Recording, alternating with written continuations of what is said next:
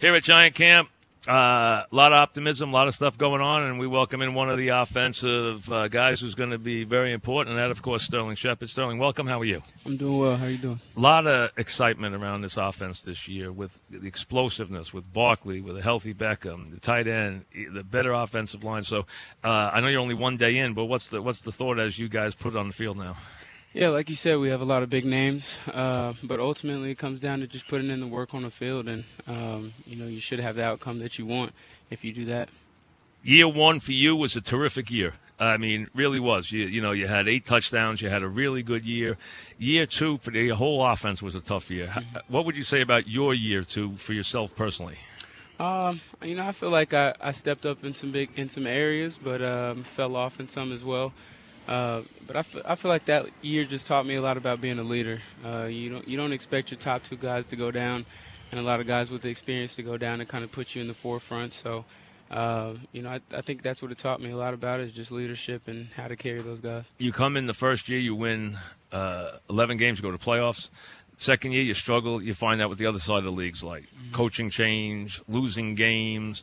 What did you learn as a guy who's going into his third year now? Now you're a professional. You've been here for years. What did you learn now that in year two? What did year two teach you? Year two just taught me a lot about fighting through adversity. I mean, you're going to have some tough games. It's not an easy league. So you got to come with it every week. And you got to play with your hair on fire every week. What would you say about the new offense? What would you say about what you've seen from your head coach and your position coaches? I know you're only a day into camp, but just what you've learned the time you've been around them so far, what would you say about this group? I'm loving the group so far. Everybody's coming out here with a great attitude, putting in work. I love my position coach, Coach Tyke. He's doing a great job with us, just working on some of the little things. I think it comes down to the little things at the end of the day, and that's what he helps us out with. You've been a guy who's, you've been very productive so far. You've caught a lot of balls both years, as we talked about. First year, a lot of touchdowns. In this, how much does your role change now with all the explosive weapons that you have? Yeah, I mean, in this offense, my role has kind of changed a lot. I mean, I'm moving around a lot. I'm on the outside a lot, right? Which is different for me. But I'm embracing it and just coming out working every day, trying to get this offense down and get this offense rolling. One thing that's going to change is the deep ball's back in the offense now. Mm-hmm. And now that's Eli's staple, always was. And McAdoo wasn't a big believer in that, but that's always been Eli's best thing. He's a great deep ball thrower. Now the deep ball's back, which is a lot of fun for all you guys, right? Yeah, a lot of fun. And also, not to mention, we have some protection and got some time back there for Eli. Bingo. To get that thing out there. How about Barkley, tight ends in his second year, a healthy Beckham? I mean, that's about as much weapons as you're going to see on a team. I mean, you got a lot of game-breaking players now in this offense. Yeah, on paper it looks really good. But like I said, it all comes back down to executing at practice. And that's what guys are focused on right now. We know that's where it starts, is on the practice field. How did you what's the difference coming to camp year 3, hardened veteran, having gone through the wars for a couple of years? What do you know now that you didn't know 2 years ago? A little bit more how to take care of my body. I mean, coming in as a rookie, you just want to run all day. You can go all day. Don't really care about bumps and bruises.